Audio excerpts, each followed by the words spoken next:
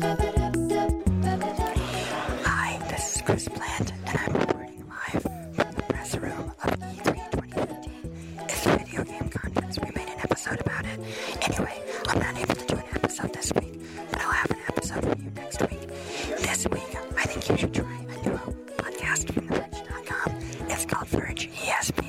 It's entertainment, science, and you know kind of where they meet. It stars Elizabeth Lopato and Emily Yoshida. I think you're really going to enjoy it. And then you can archive this episode for this ASMR thing that I'm doing right here. Wait, is it ASMR? I don't know how you call it. Maybe I should do an episode about that. Yeah, we'll do that sometime soon. Okay, I'll talk to you later. Bye. 6, 5, 4, 3, 2.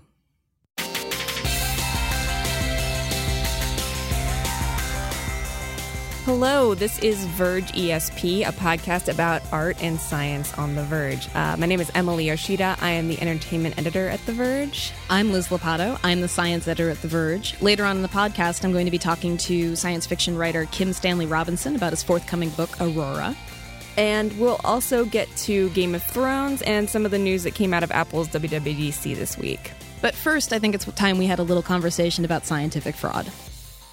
There's been this ongoing, very high-profile retraction by a researcher named Michael LaCour.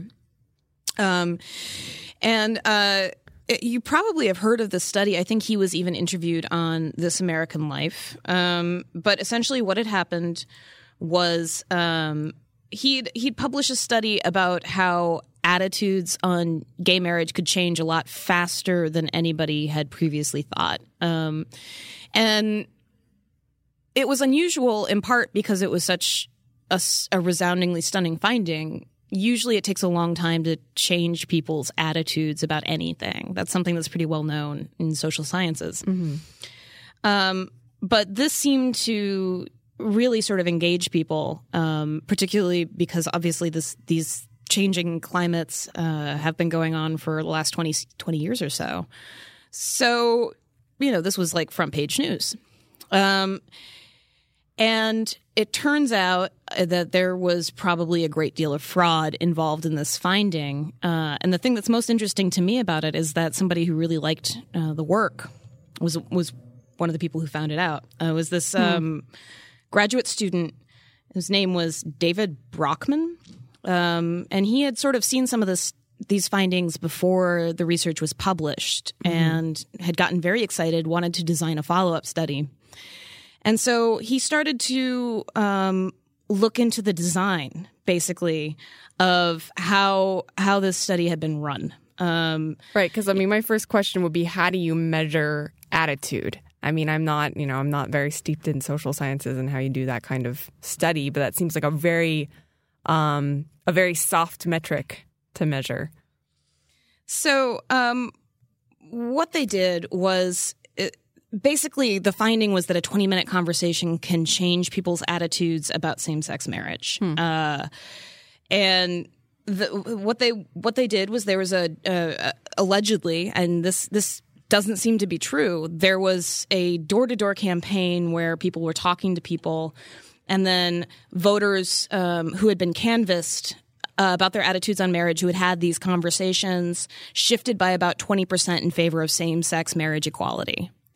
Okay. So that's a pretty stunning finding, right? That you can go door to door, have a conversation with someone, and change about 20% of people's minds. Right. So, but that's on one kind of decision, like a vote, right? I mean, right. I just feel like the idea of attitude is such a multi-layered thing. Like you can say, yeah, I'll vote in favor of same-sex marriage, but then still have a lot of like harboring prejudices that you could still be holding on to even if you vote one way at one point. Oh, I don't disagree at all. I just think that in terms of something like this, any kind of quantitative measurement, you have to sort of pick something that's artificially thin because it's very, very hard to measure all of the complexities of attitude, totally, as I'm sure you well know.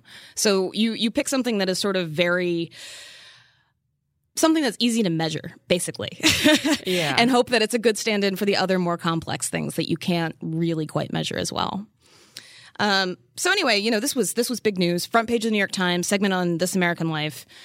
And so Brookman, who's like 26 at the time, I think, starts to think about, okay, how do I do my own version of this study? How do I get canvassers? How do I make this happen? And he realized that the money involved couldn't possibly have been right because the figures that he had seen suggested that there were about 10,000 respondents who were paid about $100 each. That's $1 million, which is a huge funding for a study. And usually studies, especially in social science, don't get that much money. That's drug company study money, Okay. So it didn't make sense. And he dug a little bit more and found, there was like a 27-page report where they released all of the irregularities, and the next day the journal retracted the paper. So the thing that's exciting to me about this, and we actually have a story about this on The Verge that was written by Adam Marcus and Ivan Oransky, who run the blog Retraction Watch. There's like a whole blog dedicated to scientific retractions and fraud. So they're the experts in fraud. Just a blooper reel of science, basically. Yeah, pretty much. I love it. I read it pretty religiously because it's helpful for me in figuring out when I'm judging a study what I need to be looking at. And you can't always get it right every single time, but you can start to know where the red flags are. Yeah. So this is a bit unlike a previous high-profile fraud case by a guy named Anil Patti, who was a rising star at Duke. And he had done these studies of cancer genetics that had been very, very exciting. And then, statisticians were questioning his work for a while before people realized he had faked his resume. He had essentially faked a Rhodes Scholarship. Wow. And that was his undoing. And the difference between the Patti case and the LaCour case is that people this time, when the statisticians said, yo, this seems wonky, people listened. And then on top of that, it turned out that LaCour had made up sources of funding and prizes on his resume as well. Wow. So I guess my main question about the story, and specifically about the gay marriage story, is like, what, it just feels like such a kind of a blow, especially when the findings of the story and the intentions of the person who's doing this fake study seem to be pretty good, right? Like, is that what was his goal in I guess faking the study or coming to a conclusion that maybe wasn't quite there with what he had? Well, it's hard to say, but one of the things that I do think is the case is that there's a real pressure to publish in order to get a job, basically. Oh, totally, yeah. So what you're seeing is people who are either committing fraud or, and this is a whole other can of worms that we should open some other time, buying publication in order to get enough credits on their resume to get a job. And also that sort of thing matters in terms of securing funding for yourself in the future. There's a limited amount of research funding available. It's been essentially flat or declining probably for the last decade or so.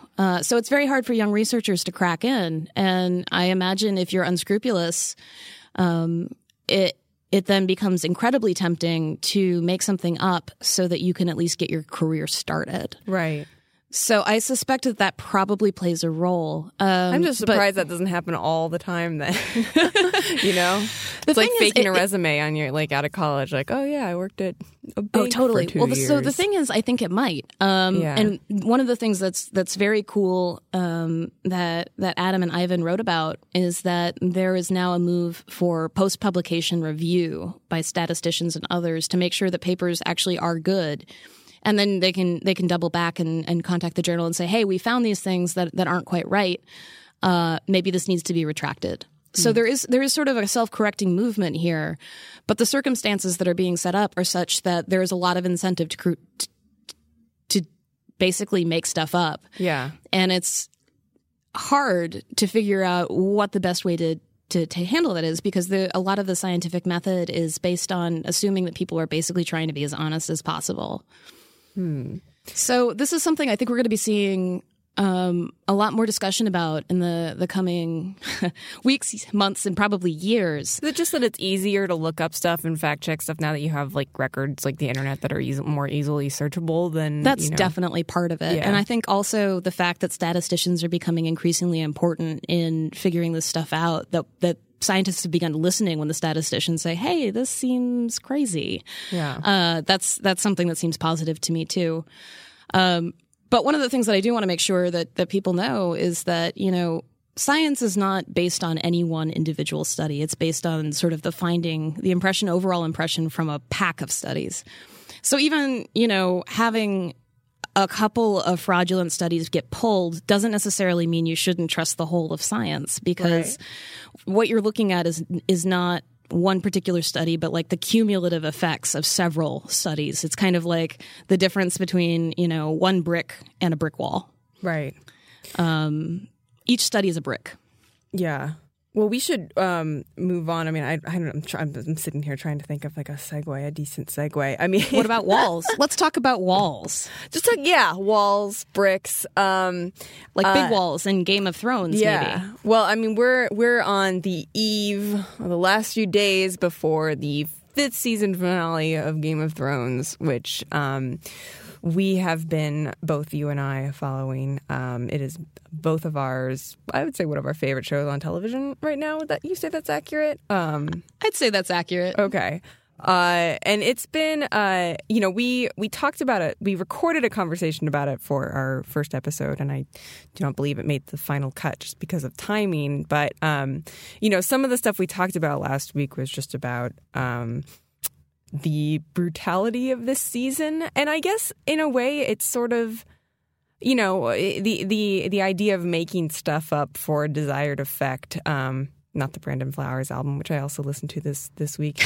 But just to for certain ends, which is sort of the position that Benioff and Weiss, David Benioff and D.B. Weiss, have been in this season, where they've really gone off book from the story. And I was talking in a meeting with some people from The Verge about how this is like the first time we've really gotten to know them as storytellers, because they've had this much leeway.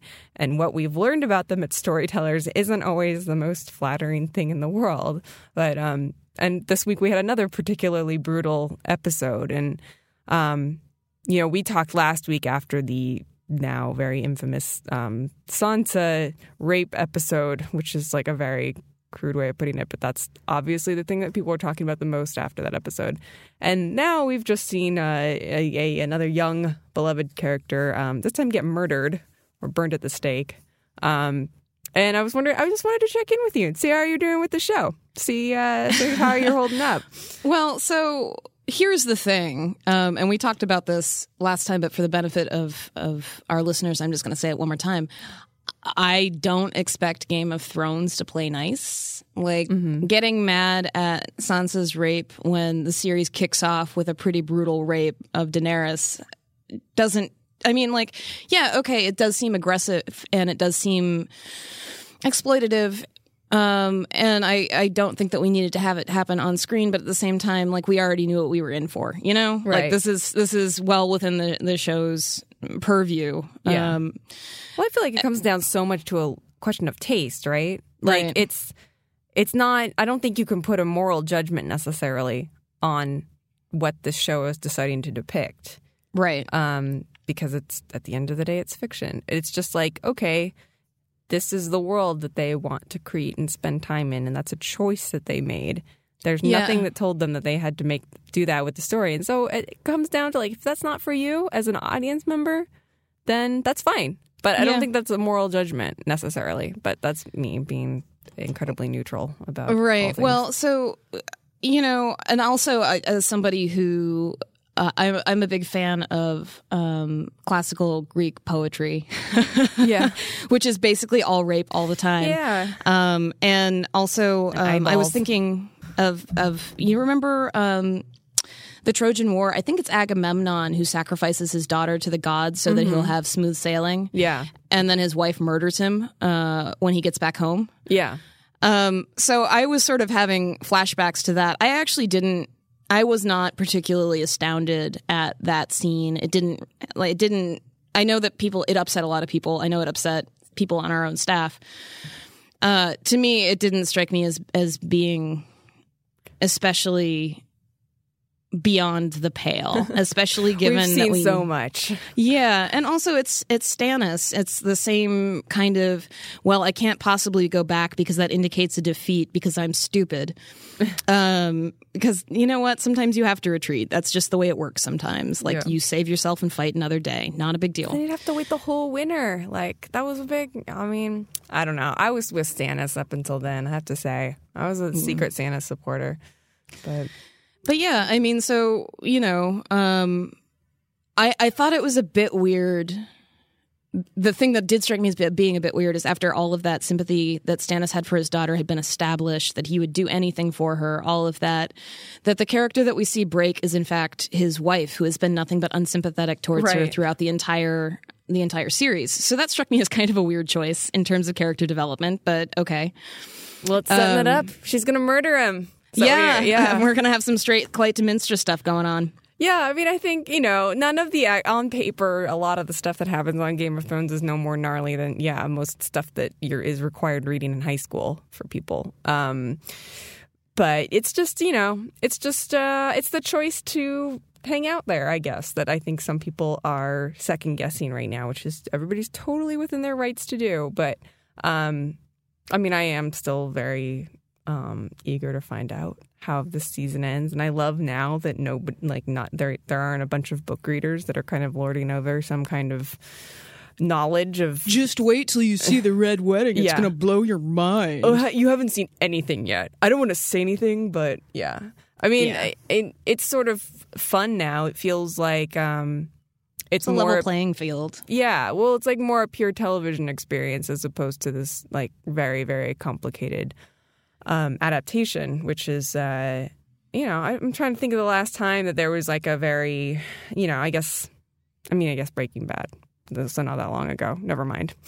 I can think of it. Well, so, one of the things that I do want to talk about, though, when we talk about jumping away from the books is the Hardhome scene. Oh, yeah. Which was just some glorious television. I loved it. I loved it so much. It was really, really great. It doesn't occur in the books at all. And often a lot of, I read a lot, and often good for you. Thanks. But often books I like get adapted, and you always see people get mad. Well, the book is better. True, but the book's a different medium. Yeah. And sometimes the things that work really well in books don't work really well on the screen. And Hardhome is a perfect piece of TV. Totally. Yeah. And I think the flip side is actually something like, even though this didn't happen in the books, apparently the Shireen thing, but in the books, if we were reading, we were able to get much more of a sense of the inner life of characters, then a decision like that maybe would feel like it was earned more than, after, 3 major scenes involving this arc of Shireen and her dad, like it kind of all collapses somewhat not without warning, but it just sort of like, it just happens, as opposed to feeling like something that we get to think about and the characters get to think about for a while. Right. We don't see Stannis struggle with the decision, which he almost certainly would have been doing in the book. And in part because that's not interesting television to watch, know? Just, he's going to look like he's concentrating really hard. He always looks like that. Like, that's just Stannis. So, the finale is this weekend, as I'm sure anybody who cares knows. And, we might get a chance to do a little download on it a couple weeks from now when we have our next episode. But certainly the TV highlight of the week. I did also want to talk real briefly, and I'm sure that I might even go on, who knows, I might even go on the Vergecast this week, do something crazy like that. Do it. To talk about WWDC, the developers conference that Apple holds, and which was this week, and the announcement/unveiling of Apple Music, which is something that we knew was coming for a while, and now we kind of have all the details about what it is, which is basically Apple's competitor to Spotify and Tidal and any other, and apparently RDO, which some people use. So I have been literally on a hill in the middle of rural Ohio for the last several days. I have no idea what's going on. Tell me about Apple Music. Oh, man. So I thought you were going to say something about streaming, because being on a hill in rural Ohio is one of those places where sometimes streaming music isn't the best answer.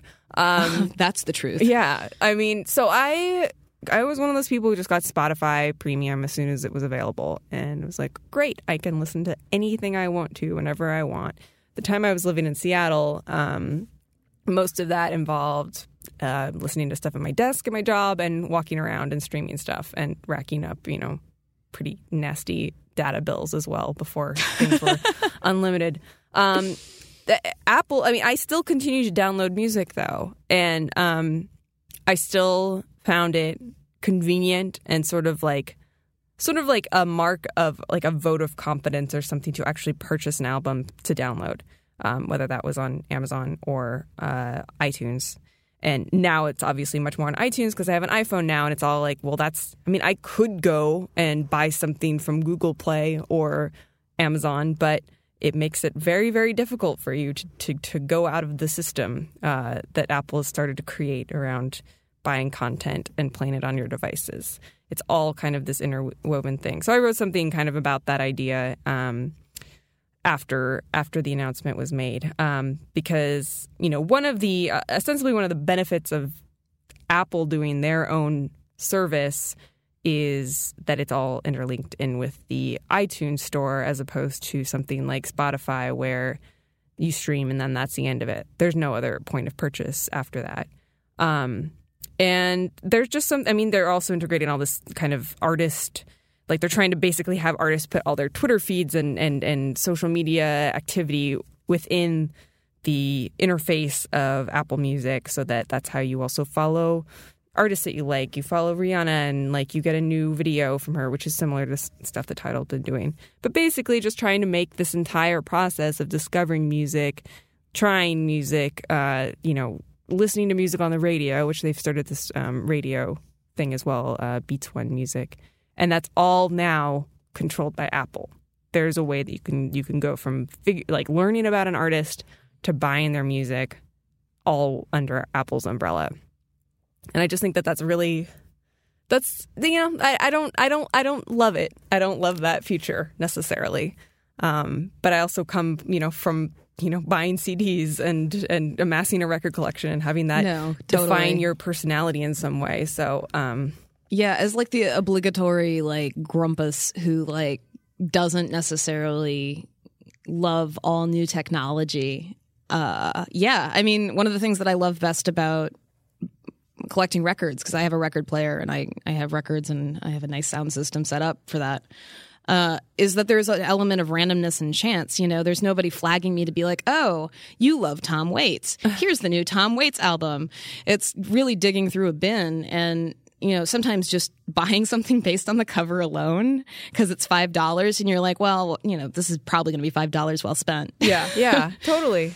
There's so many things I have like that I've spent money on over the years. And I remember even on my iPod, that's when everybody was like, oh, you can't hold it in your hands. You can't hold the album in your hands. I'm not even talking about that. I'm talking about just having a collection that is yours. And that includes a lot of weird things that you kind of dig around and find and rip to your computer.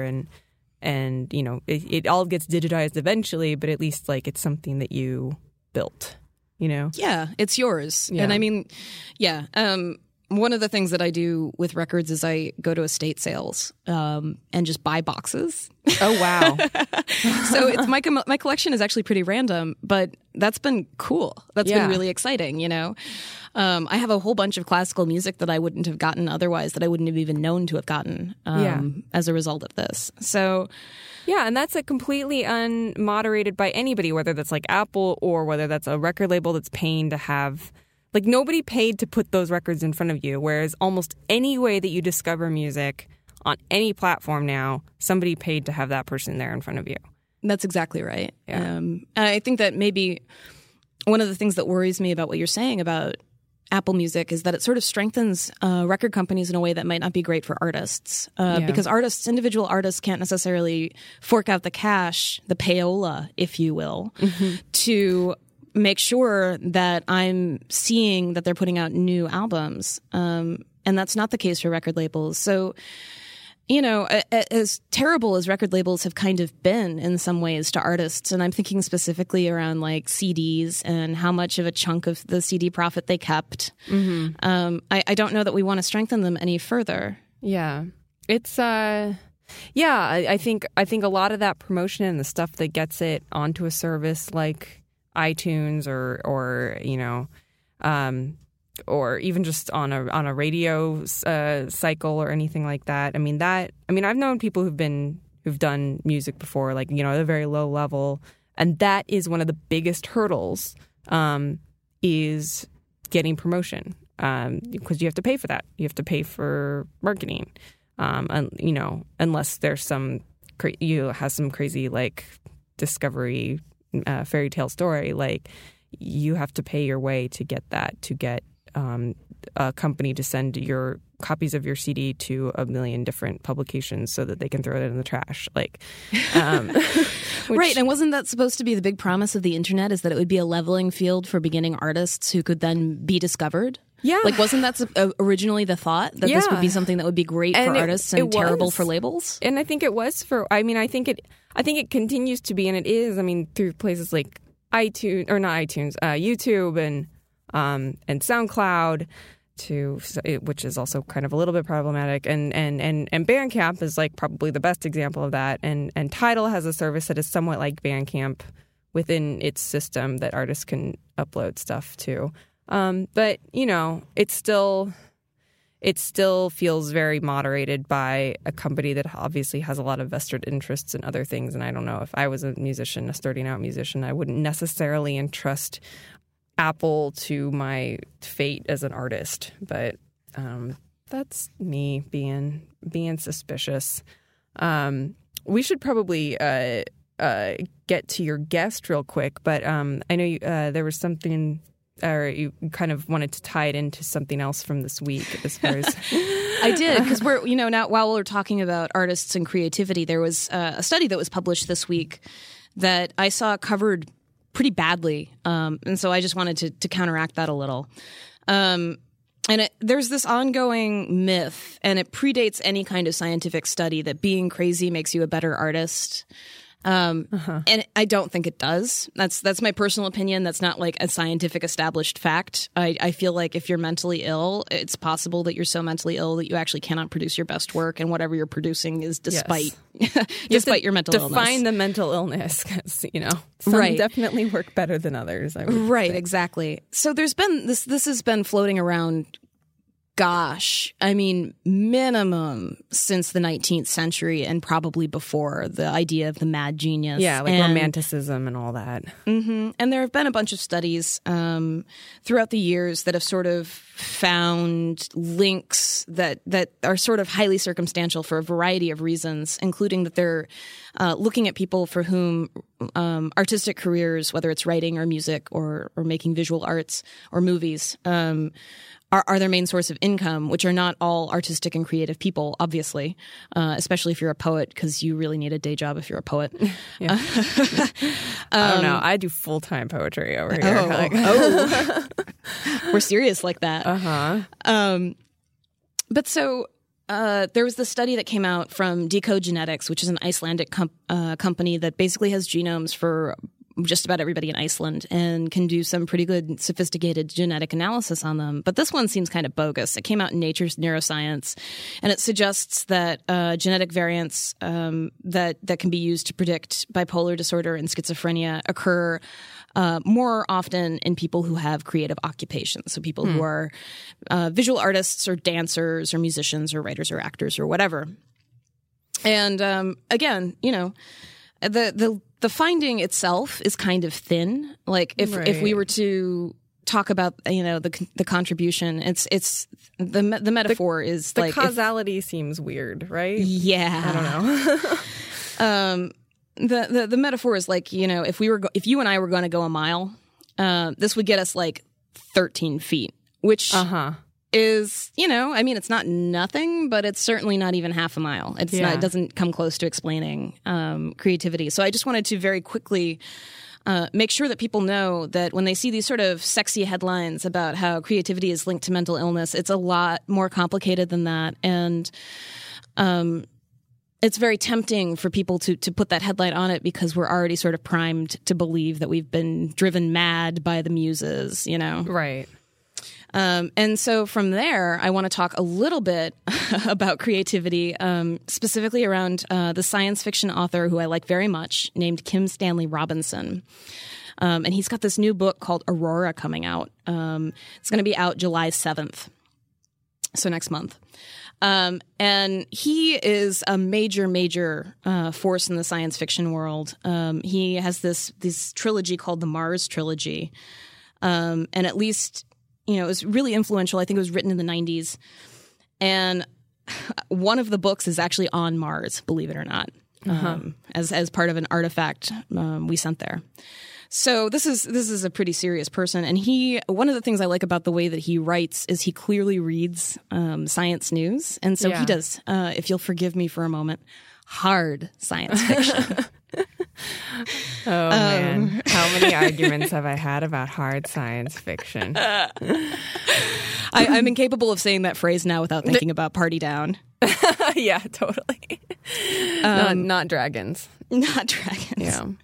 Yeah. But so anyway, what's exciting to me about his work as somebody who writes about science is that he's very good at thinking about the realistic possible limitations of what we can do, because a lot of science fiction is more interested in sort of building this world and not thinking about like what is actually feasible.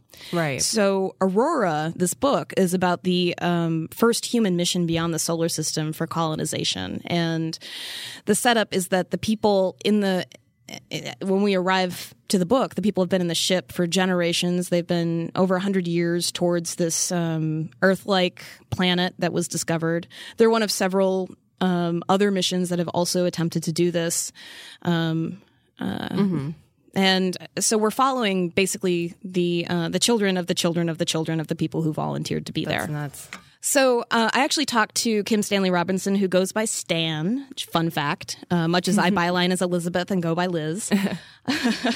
And we had a really great talk, not only about science and science fiction, but also about literature, because it turns out that he is a pretty big geek for a lot of the classics. And so he talked a little bit about how authors like John Dos Passos have influenced him, in addition to people like Isaac Asimov. So I hope you enjoy our conversation.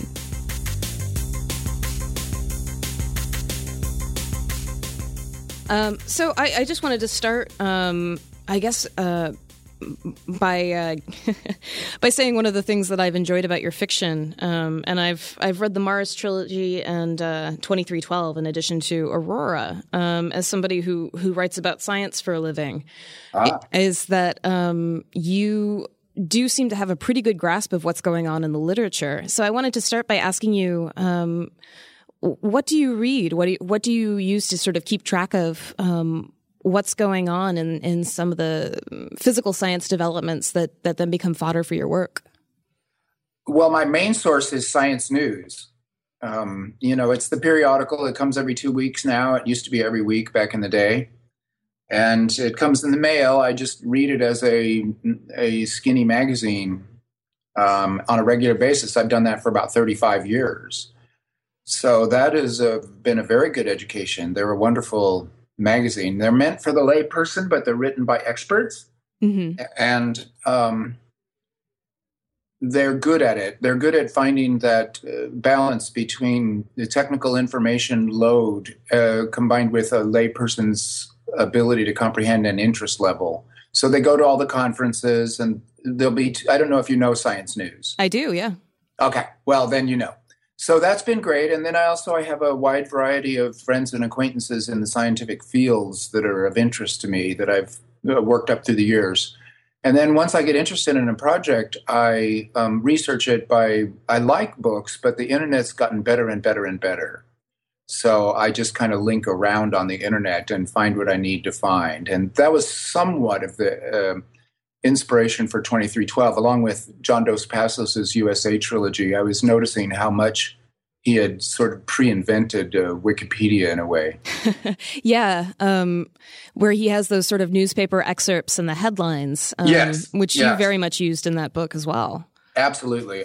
It was modeled on Dos Passos' USA, and explicitly so, with a lot of changes made to sort of indicate to me, the new versions of these things. So instead of newspapers, it was whatever, extracts, etc. And the lists instead were somewhat my invention, but just an alteration of things he was doing. Yeah. Well, so I was worried I was going to sound pompous asking you about this, but now I'm less worried about it. Reading Aurora, one of the things that sort of came to mind for me in terms of the language use was a device that James Joyce used in Portrait of the Artist as a Young Man, where at the very beginning, he's got like a toddler, and so there's sort of a toddler's grasp on language. And then as Stephen grows up, the language gets increasingly complex. And Shipp is sort of the primary author of this text within the text, the actual ship that everybody's on. And there's a moment where at the very beginning, there's sort of Shipp is trying to figure out how to tell a story. And then that sort of improves, the quality of storytelling improves throughout the book as Shipp seems to get the hang of it. Yeah. What inspired that for you? I mean, what was sort of the genesis of that idea?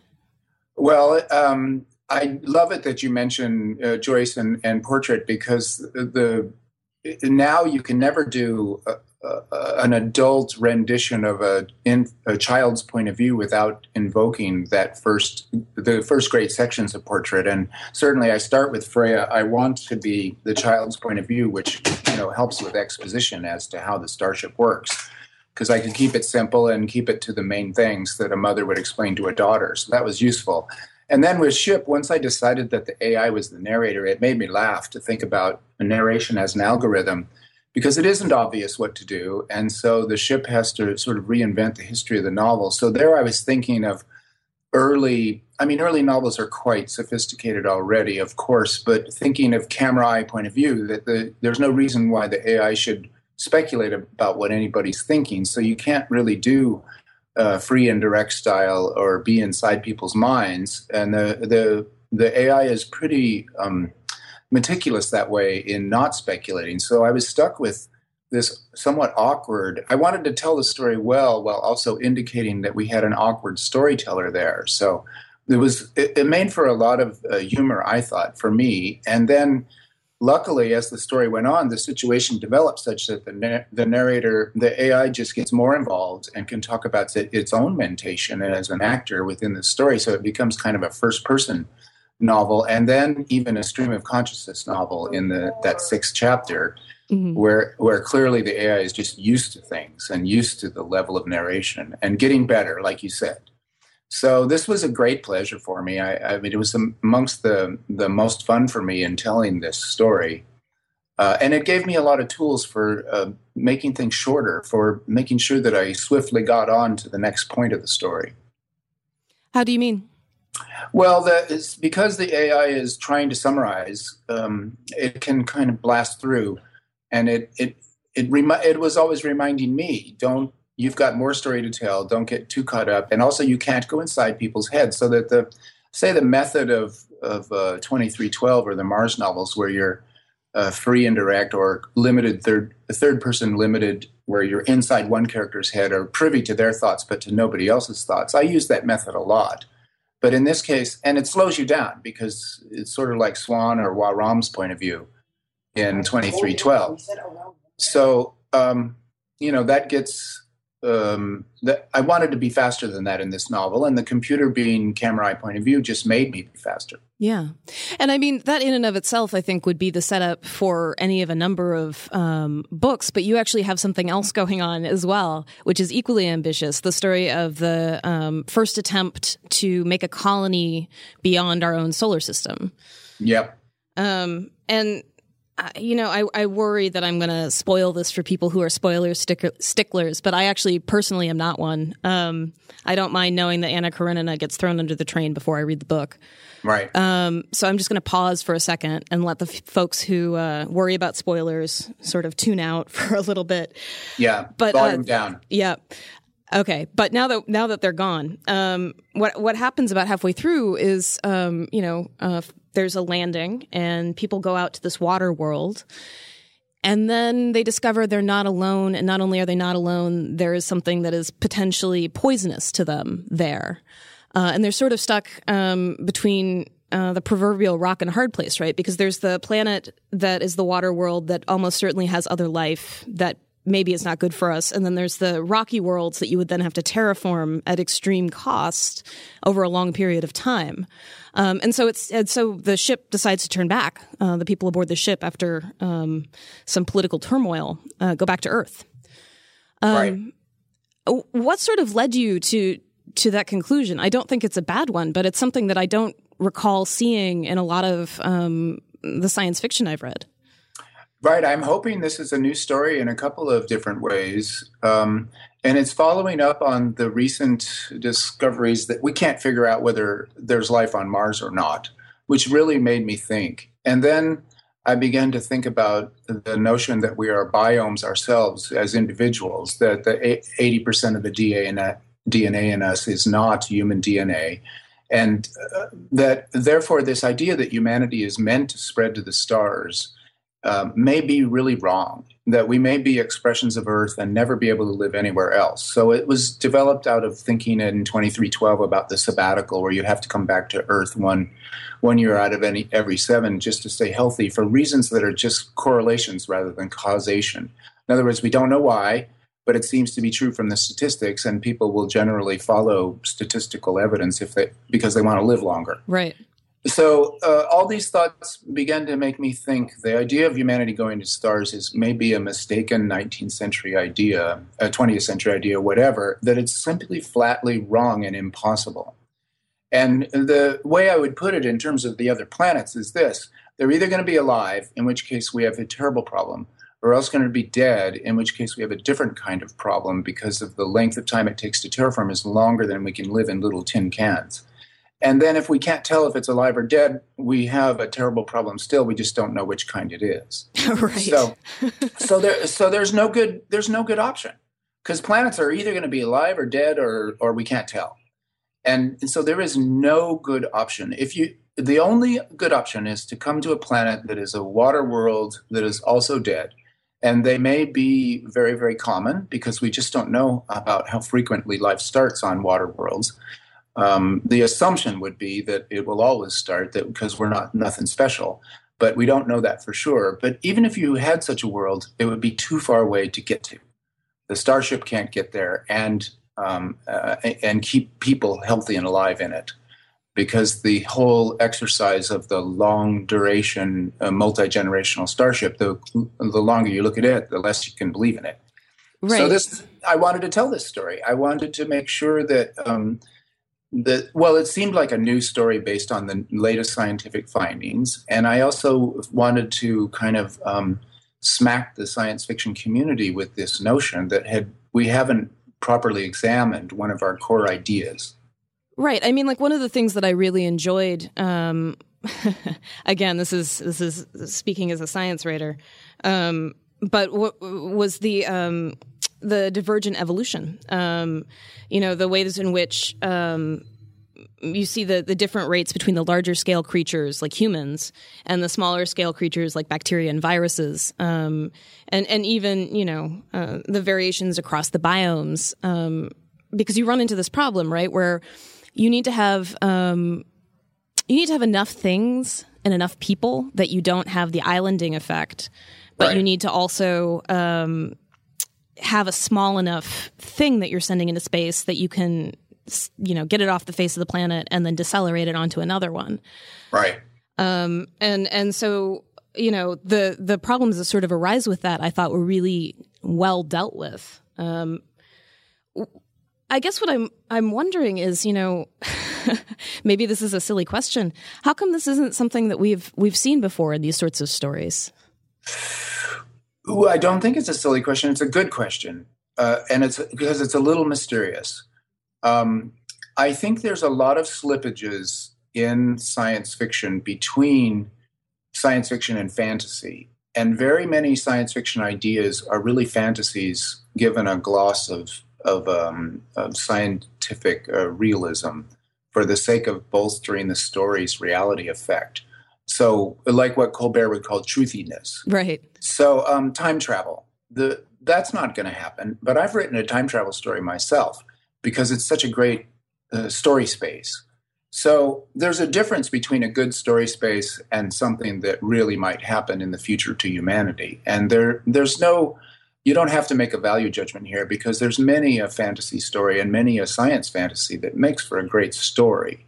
But it makes another good story to talk about what would really happen if we did one of these things. And that's sort of been one of the things that I've often done is to say to a common science fiction idea, what would it really be like if we were really to do it? And so there you get the Mars novels. And in some of my projects, that's what I'm doing. In other projects, not so much. It sort of depends on the idea. But certainly I have a tropism towards a kind of reality effect and towards realism. I think the general public likes science fiction that they feel rings with the sense of, yes, this could really happen. And the more fantastical it gets, the less likely that you can find an audience that's outside of the community. And I'm a science fiction patriot. I'm a member of the community, and I love the community as a community. But as a literary effect, I like this realism. And so and I like crashing ideas and being controversial. And this is certainly going to be, doing that. Yeah. Although I noticed that I'm pretty sure that Aurora is an Asimov reference, right? That's it is. Yep. The Naked Sun, I think. That's right. And I had not been aware of this and was doing research on Tau Ceti that I was reading about Tau Ceti, and one of the Wikipedia articles about Tau Ceti itself says, this is where Asimov's Naked Sun was located. And I said, how fantastic, because I had forgotten that. And so I wanted to make a reference because I love Asimov, and I think he was a wonderful writer and political thinker. Yeah, I mean, it's very much sort of in touch with the history of science fiction in that way, I think, obviously very deliberately. Because, I feel like if you're doing something as radical as this, you need to maybe sort of acknowledge the folks who came before you and your place in the community before you scrap some of the ideas and start something new. Well, one thing you have to say immediately is that there's no invalidating Heinlein's universe, and then also Aldis's Nonstop that was called Starship in the States. And then also Gene Wolfe's The Book of the Long Sun. That's simply a spectacularly great novel, and it's inside a long-duration starship that is really, really big.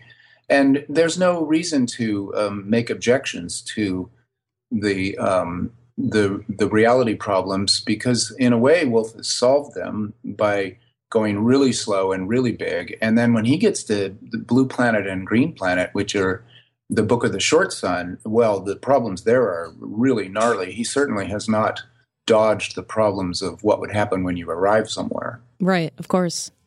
So I guess I'm just throwing a monkey wrench into the whole problem set. It'll be one more story to add to that tradition, and I think it'll become part of the conversation, which is really something science fiction is always doing. Yeah, I mean, sort of the end of the book, where we see Freya starting to build beaches and surfing, sort of harkens back to a kind of environmentalist take, the idea of preserving Earth as it is, because in some respects it is our starship. Yes. That is an important point to make, I think. And also it may be our only starship and the only place where we can be healthy over the long haul. That's just, to me, that's becoming more and more a valid possibility that is going to have to be considered, that we can go everywhere in this solar system and set up scientific stations, but they might be manned like Antarctica is manned, which is to say human, but you know what I mean. Scientists and people who keep the place going there for a while and then coming back to Earth. And even in Antarctica, they talk about going back to the world. Nobody lives down there all the time for their entire life. They go down there, they love it dearly, they spend seasons down there and usually spend a decade or two of their lives. And there's a few lifers that go back every season. But mostly people are rotated in and out. And that's what I think space might be for us, is a very exciting Antarctica. Yeah, I mean, that seems to make sense to me. It certainly makes more sense than the idea of sending a ship with generations of people who haven't necessarily agreed to be on the ship, who are born there and are just sort of in limbo while waiting for something that may not even work. There's a scene towards the end. I think it's a press conference, in fact, where Freya gets really angry when she realizes that these missions weren't expected to succeed. Right. I think at that point she has the right to be extremely angry. And I hope that's a real needle in the eyeball, which is the kind of my name for a certain sentence or scene that is a poke to the consciousness of the reader. I hope that will stand out, that scene, because given everything that's happened to her and that happened to her mom and to everybody else, her burst of fury is really, I think, well justified. Yeah, it's certainly understandable. I mean, she's at that point lost a lot of people she's loved. Right. She's a survivor of a trauma of a prison ship, and so like those prison hulks that they used to throw debtors in the Thames or sending off to Australia or whatever. She's been a prisoner her whole life and is very badly adjusting to freedom, as often happens. So I like that last chapter a lot. For one thing, I was freed of the computer's point of view as the narrator, and by shifting to present tense and allowing myself the free and direct style and going inside Freya, it was a bookended. The first chapter and the last chapter are like bookends in a different point of view and a different narrative mode.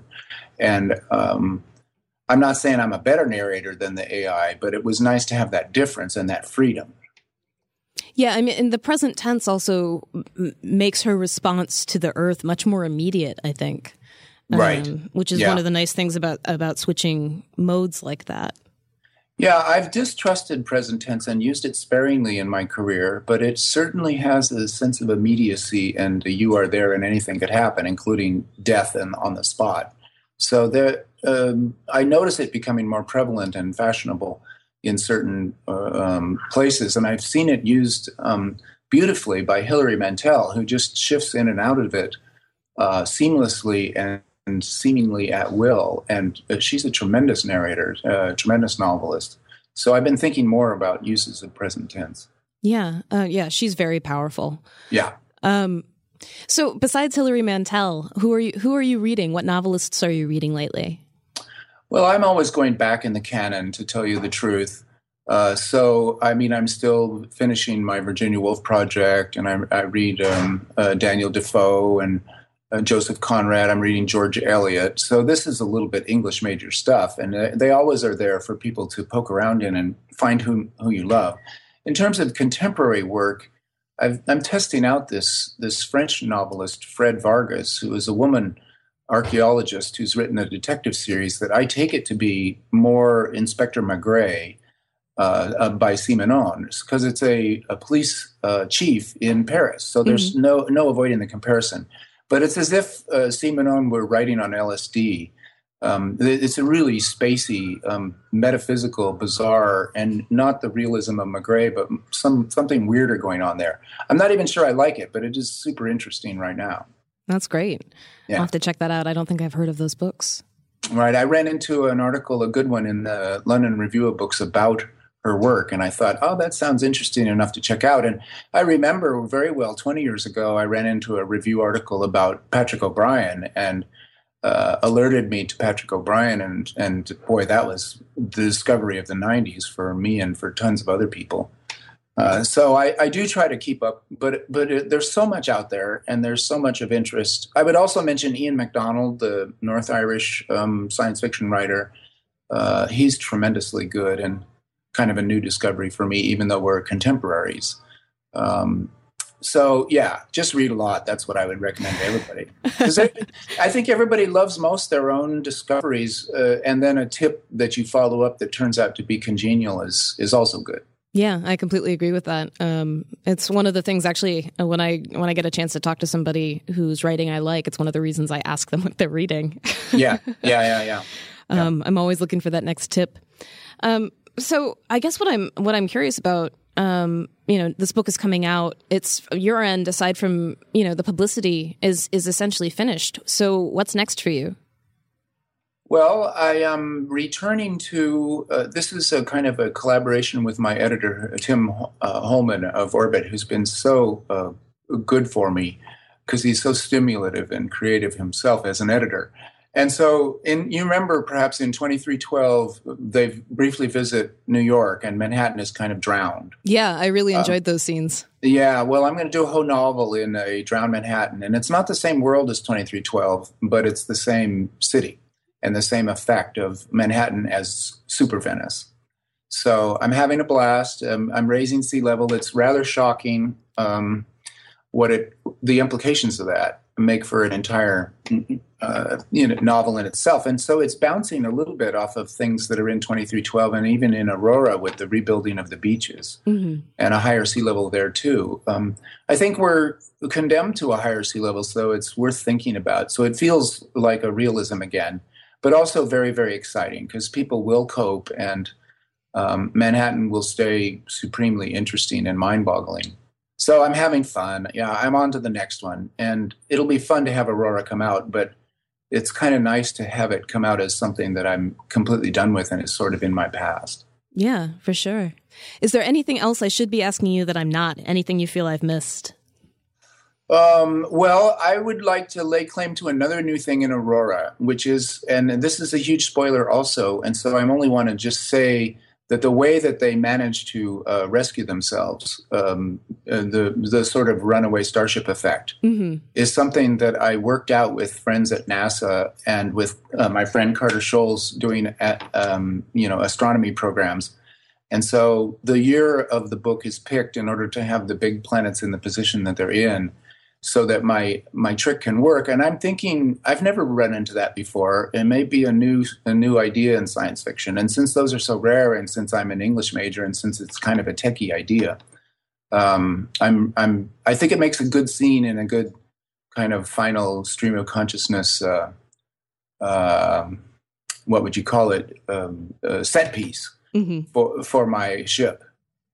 So we're gonna call it the KSR effect. Is that what we're gonna do? Well, no, I hope not. But at least it's a new story to tell, and that is another thing that I'm proud of in that book. Well, it's been an absolute pleasure talking to you, Stan. I want to thank you so much for taking the time to speak with me. Oh, a complete pleasure. I'm really glad we did it, and thank you. Anytime.